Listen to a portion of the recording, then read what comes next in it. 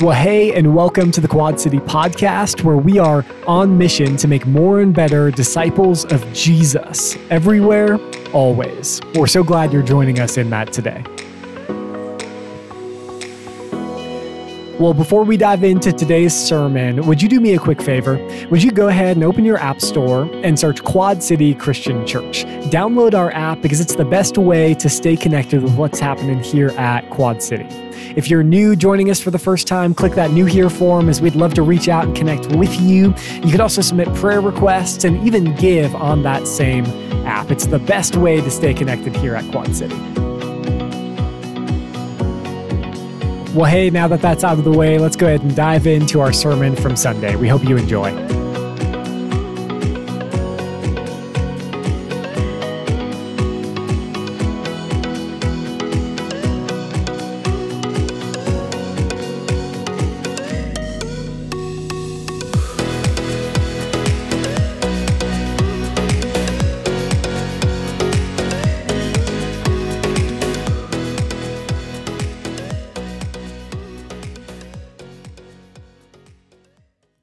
Well, welcome. My name is Josh. I'm one of the pastors here. Honored to be with you guys today. I want to welcome those of you joining us online, whenever or wherever. Thanks for tuning in. We look forward to the day where we get to meet you at one of our campuses. And speaking of campuses, I want to welcome in those of you tuning in Prescott Valley today. Thanks for joining us. Well, I have the honor of kicking off a new sermon series. So if you're new here with us, we do a sermon series every summer that we call Variety Pack. Normally, we bring in some outside speakers. Really cool, though, this year, we're going to have all guys from our team teaching. So these are guys who serving kids and students. They serve our church. You know them. I know them. And we're excited to hear them. I'm excited to hear them share the Word of God with us this summer. Another really cool thing that we're doing with Variety Pack is it's going to be a thematic study looking at the spiritual disciplines. And so over the next few weeks, we're going to learn more of these disciplines like fasting and prayer, Bible reading and Bible memorization, worship, serving, and confession and community. And our hope and desire is that through teaching on these practices and studying these disciplines, that as a church, that we will be moved and then compelled to either start doing these or maybe strengthen what we're already doing as a part of our spiritual formation. And it's that word spiritual formation that I want to make sure that we have an understanding of, because we're going to talk about this over the series. So what is spiritual formation when I say that? So spiritual formation is a process of being formed into the image of Christ for the sake of others. I want us all, and I think all of you would want to look and act more like Jesus. I think that's why we're here. And so having a process to do that is so important, but we don't just do it for us. We do it so that we can be a blessing to our families and our friends, a blessing to our church body and to our community at large. John Wesley once said that there can be no personal holiness without social holiness. So the work that's done in us should then flow out of us for the sake of others. So the first thing, as we begin this journey, so to speak, that we all need to do is we need to take an honest evaluation of our spiritual formation. Like, what is the process that you are using to be formed into the image of Jesus for the sake of others? And ask yourself, is it in need of recalibration or repair or maybe resuscitation? Like for some of us, we have a pretty good process, but we know that if we don't attend to it in 6 months, we'll be a little bit off the path. And then in a year, we may look back and go, how did I end up here? For some of us, we know there are some things in our process that are broken. And they may have been broken for a while. We've just figured out ways to work around them. Others, honestly, your process of being more like Jesus and becoming more like Jesus is dead. And it's in need of a fresh wind to be blown into. And that's what our hope is.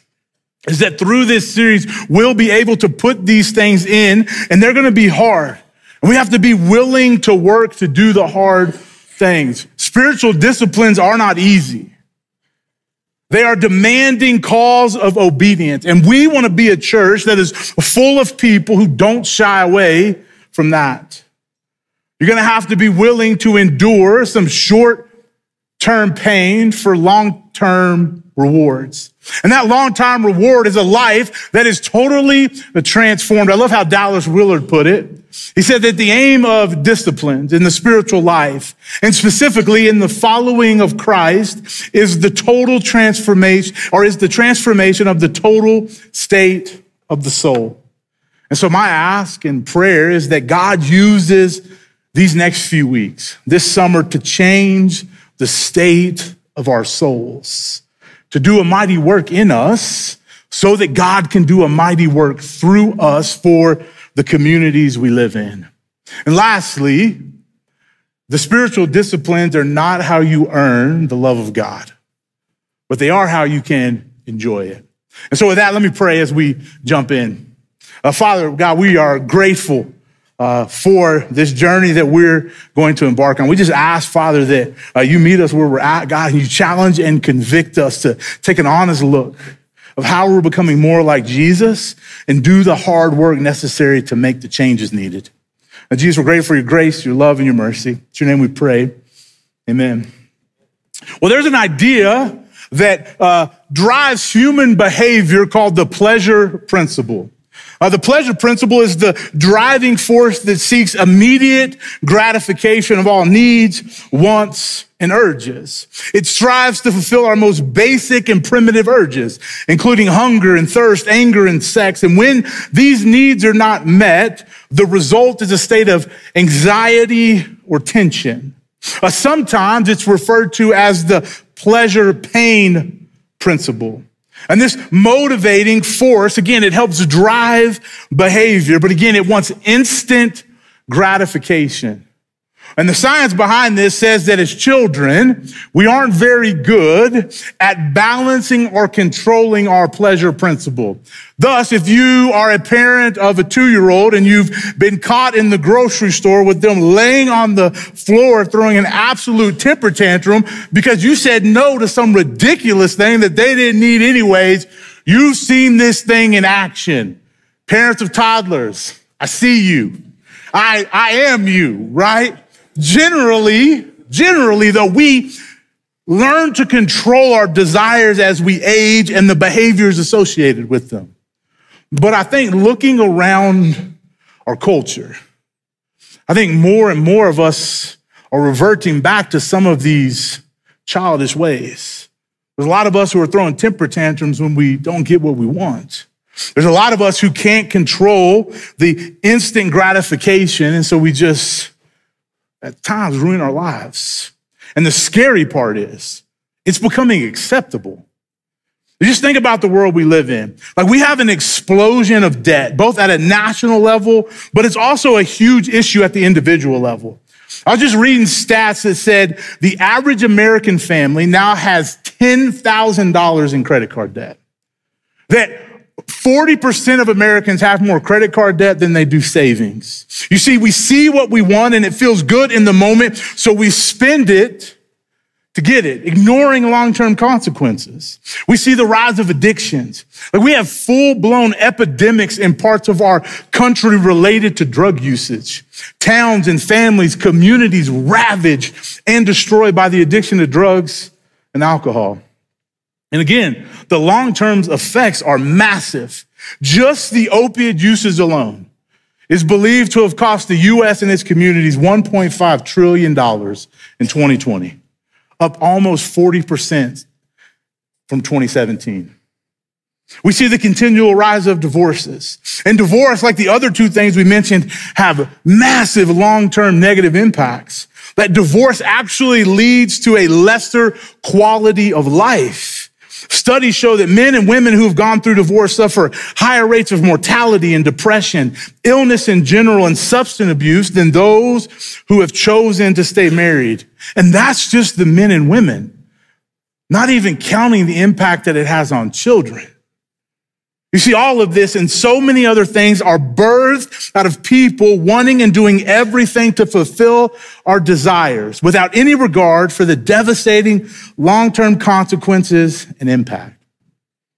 See, as long as we run our lives on the pleasure principle, becoming the people that God wants us to become is nearly impossible. We cannot do that and live the way God intended.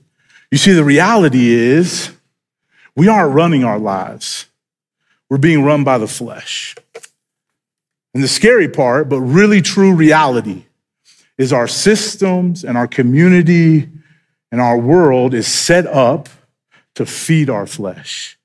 Like we have multi-million-dollar marketing companies to tempt it, to market to it, to promote it, to draw us in, to make money off of us because of our lack of control over our bodies and our desires. So the question is there a practice from the way of Jesus to break free from the power that our body and its desires have over us? Or would it break free from the underlying pleasure principle that is driving us, that is leaving us immature and unable to live the life that God has called us to live? Yes.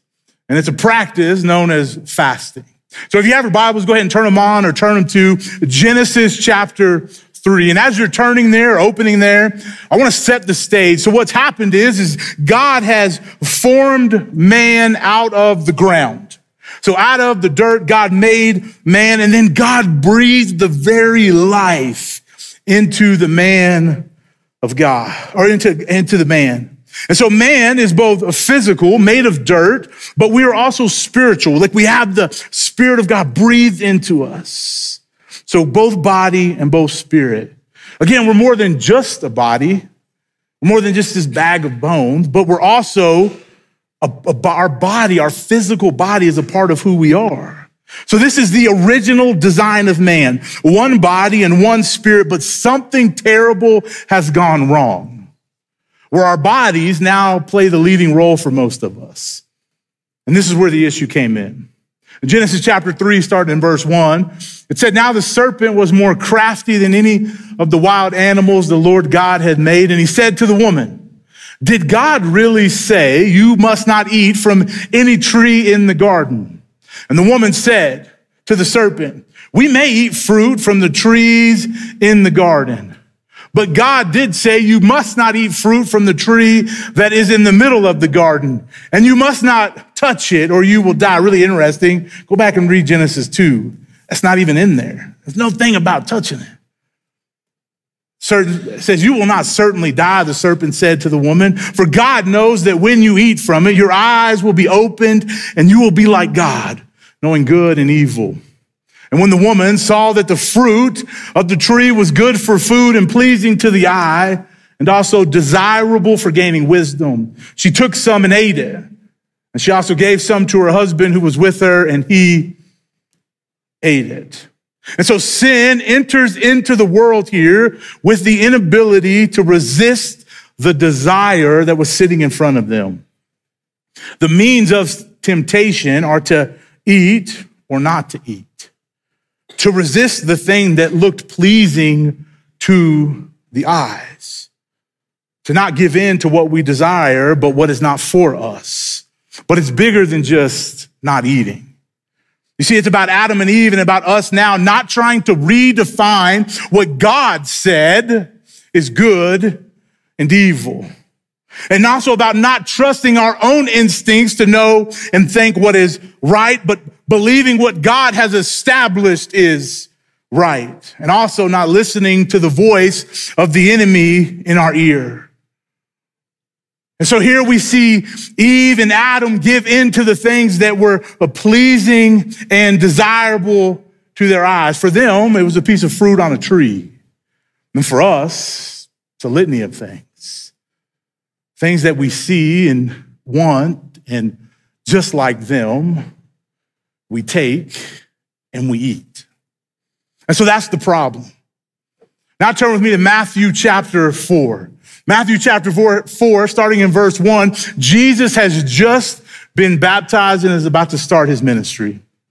It says, then Jesus was led by the Spirit into the wilderness to be tempted by the devil. After fasting 40 days and 40 nights, he was hungry. This is the realest statement in all of the Bible, right? Yes, of course he was hungry, right? Like, I know the Bible is true for this, that I get it, yes. It says the tempter came to him and said, if you are the Son of God, tell these stones to become bread. Jesus answered, it is written, man shall not live on bread alone, but on every word that comes from the mouth of God. You should read this and hear this and instantly think back to Genesis 3. Matthew was intentional by writing it this way. We have Jesus face to face with the tempter. But unlike Adam and Eve who fails, Jesus succeeds. Unlike you and I who fail, unlike all of humanity who fails to not give in to the temptations, to trust our own instincts and give in to the desires, Jesus succeeds. And with that success, Jesus brings about freedom. Freedom from being controlled by our desires and by our flesh. Freedom to not live by the pleasure principle, but to live by the Spirit. Freedom to move from death to life. Then the question is, how does Jesus succeed? Well, with the practice of some spiritual disciplines. And so the first one we see Jesus embarking in solitude, and we're not going to preach about that during this series, but it's an incredible discipline of solitude and silence, just being present with God. The next one we see Jesus has Bible memorization, that the enemy comes to him and tempts him. And how does Jesus respond? By quoting the word of God back. And he does it 2 more times if you keep reading in Matthew 4. Although our text doesn't say it, Jesus is praying. And how do I know? If you're in the wilderness, in the desert for 40 days not eating, I guarantee you're praying, right? I know he's praying, right? And lastly, Jesus is fasting. What we see is after fasting for 40 days, we would think that Jesus is weak, but he's not weak. He's actually stronger than he ever was before. Was he hungry? Yes, the text tells us that, but he had the power to control his body and his desires to defeat the enemy. And so Jesus starts his very earthly ministry off by this practice of fasting. And then really soon on, he tells his disciples about it. Just a couple chapters over in Matthew 6, here's the words of Jesus. He says, when you fast, do not look somber as the hypocrites do, for they disfigure their faces to show others they are fasting. Truly, I tell you, they have received their reward in full. He says, but when you fast, put oil on your head and wash your face so that it will not be obvious to others that you are fasting, but only to your Father who is unseen. And your Father who sees what is done in secret will reward you. 2 things here real quick. The first one is this. Jesus uses this word, when you fast. Not if, but when. Jesus had a belief that his disciples would do this. And those of us who are his disciples should do this. And the second thing, and it's super encouraging, Jesus assumes we're going to mess it up. Like already from the beginning, he assumes that we're not going to get this right. He assumes that we're going to do it for our own glory. So he says, don't do it like that. Do it, but do it in this manner. But let's just be real. Most of us, we don't do it, right? We don't fast. We don't fast. I would say like 60 to 70% of us probably have never fasted or don't have any regularity with it. And I'm not talking about like intermittent fasting, which is all the fad right now. I'm also not talking about some of us who are a little older, who have to fast a little bit more before certain procedures are done. I'm not talking about that kind of fasting, okay? I'm talking about the fasting that is a spiritual practice to help us starve the flesh. So although like we collectively, as the church here in America, we aren't hitting home runs at this, that wasn't always the case. Most scholars believe that the Jewish people and all of the Pharisees fasted twice a week, Monday and Thursdays. So Jesus' teaching here in Matthew 6 would have made complete sense. Jesus is teaching the Sermon on the Mount about his kingdom and what's the most important. And he gives us three things. He says giving, prayer, and fasting. Those are the three things that he mentions. And so we move into the early church and we see that the early church shifts from Monday to Thursday to Wednesday, Friday fasting. And then really on early in the church developed the practice of Lent. Many of us have maybe participated in Lent. If you're Catholic, you grew up maybe celebrating it. I think it's lost some of its original purpose. Because see, in the beginning, what it was is all of the followers of Jesus would not eat food from sun up to sundown for 40 days every year. You see, fasting is talked about by the early church fathers all the way through the first 300 and 400 years of the church. And it's talked about all the way through the 19th and 20th centuries by pastors and writers and theologians. So Jesus does it, tells his disciples to do it. We see the early church engage in it, but something has changed. Like it was a regular part of the practice of early believers that lasted a really, really long time, but it's not that anymore. And I think the biggest reason why fasting is no longer a regular practice is because of the hedonism of our culture and society. You see, we live in a culture that says, if it feels good, do it. But if it feels bad, stay away. We live in a culture that says all about instant gratification. Right? So to purposely choose to not eat food seems crazy to people, even believers. You see, we live with this mindset of we live in abundance. So why would I choose scarcity? I have all of this. So why would I deny myself of those pleasures? And so what is fasting? And why is it important that I think we get back to it? Again, what is fasting as a spiritual discipline?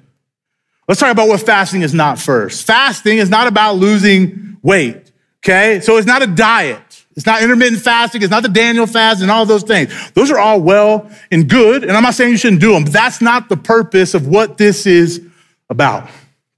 It's also not a way to coerce God into doing something for us he does not wish to do. Not you saying, okay, God, I'm not going to eat, so I need you to do this really important thing for me. That's not how it works. Like, we're not twisting God's arm to get him to work on our behalf. And lastly, fasting is not a thinly veiled attempt to draw attention to oneself as a spiritual giant, meaning Matthew 6. So you're not walking around and everybody's like, whoo, that guy, he's super spiritual. Look at him fasting, right? Like, that's not what it is. So what is it? What is fasting? So this is the Josh Garrett definition. Fasting is not eating food, praying a lot, and it must center on God. So not eating food. So like giving up social media and don't watch cable and saying no to chocolate and not eating meat are all great things. That ain't fasting. Fasting is not eating food and drinking water. That's what it is. It's also praying a lot. And the reason I say this, if you ever fast or you engage in the practice of fasting, you'll learn really quickly that prayer is a really big piece of it, right? Try it, come back to me next Sunday and we can talk. And lastly, and this is the most important, it's got to center on God. And this is all about God. This is not about Josh. This is about God and then what God is going to do in me and through me, of course, but this is all about God. I love how Dallas Willard said, he said, fasting is feasting, not on food, but on our Lord and doing his will. I love that quote.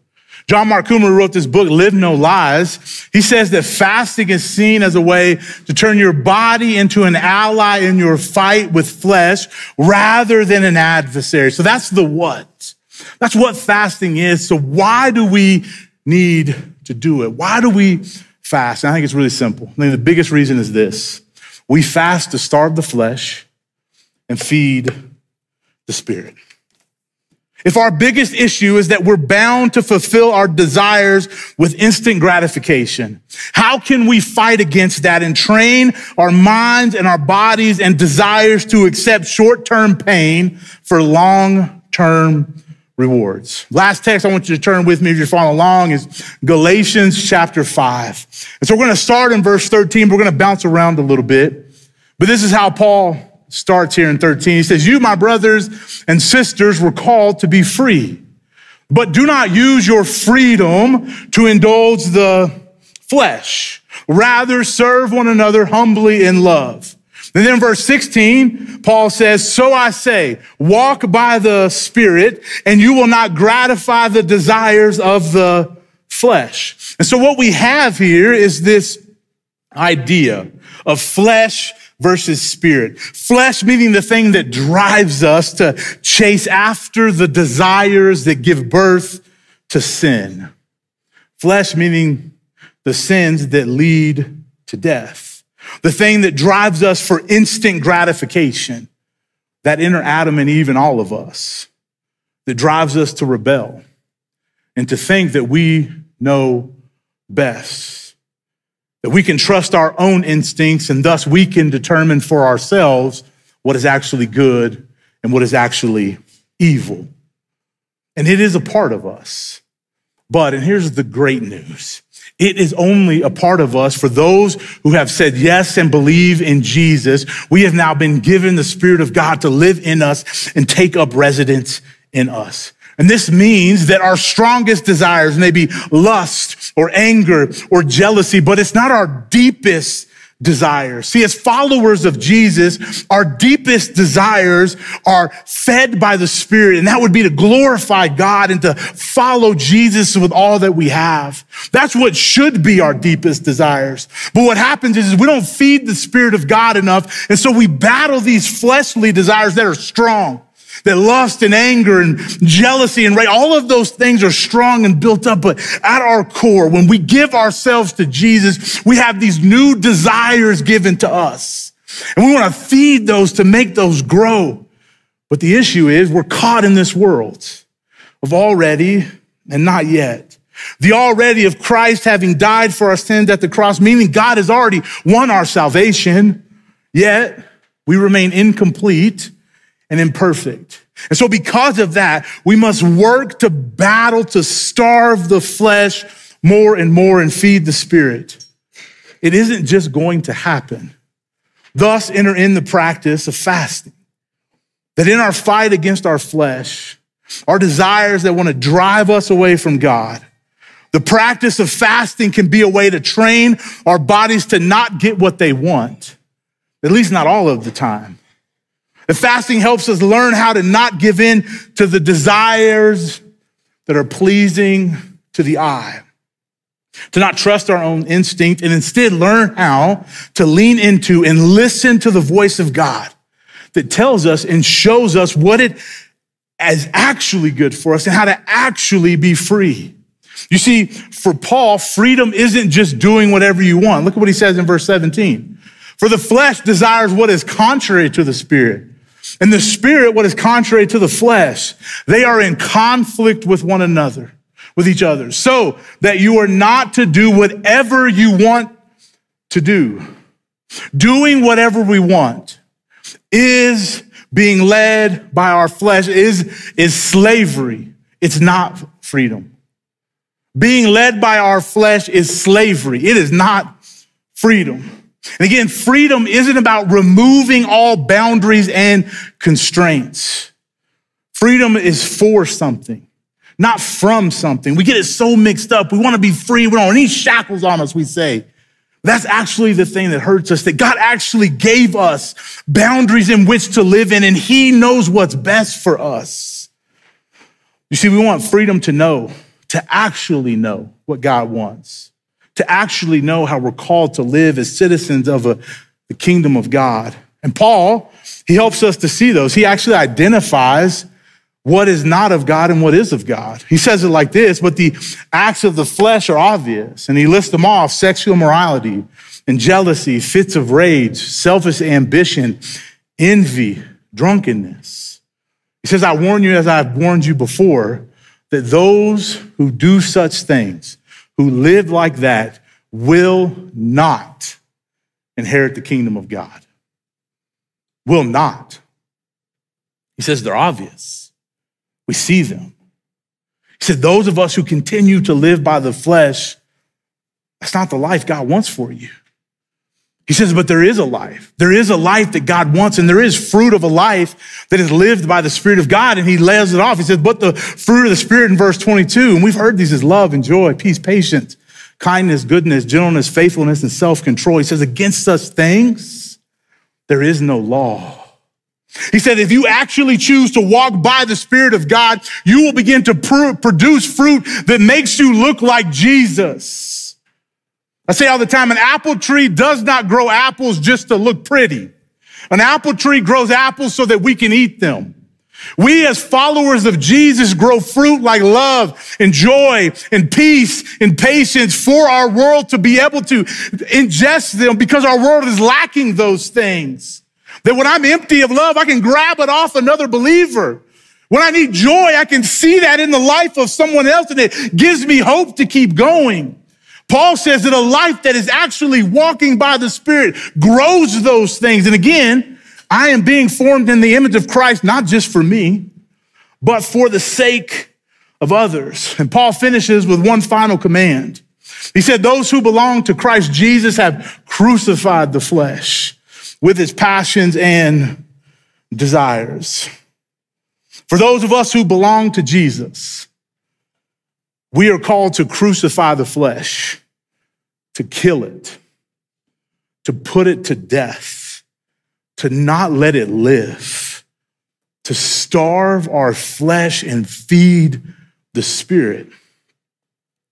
But here's the question, kind of where the rubber meets the road. Like, are you?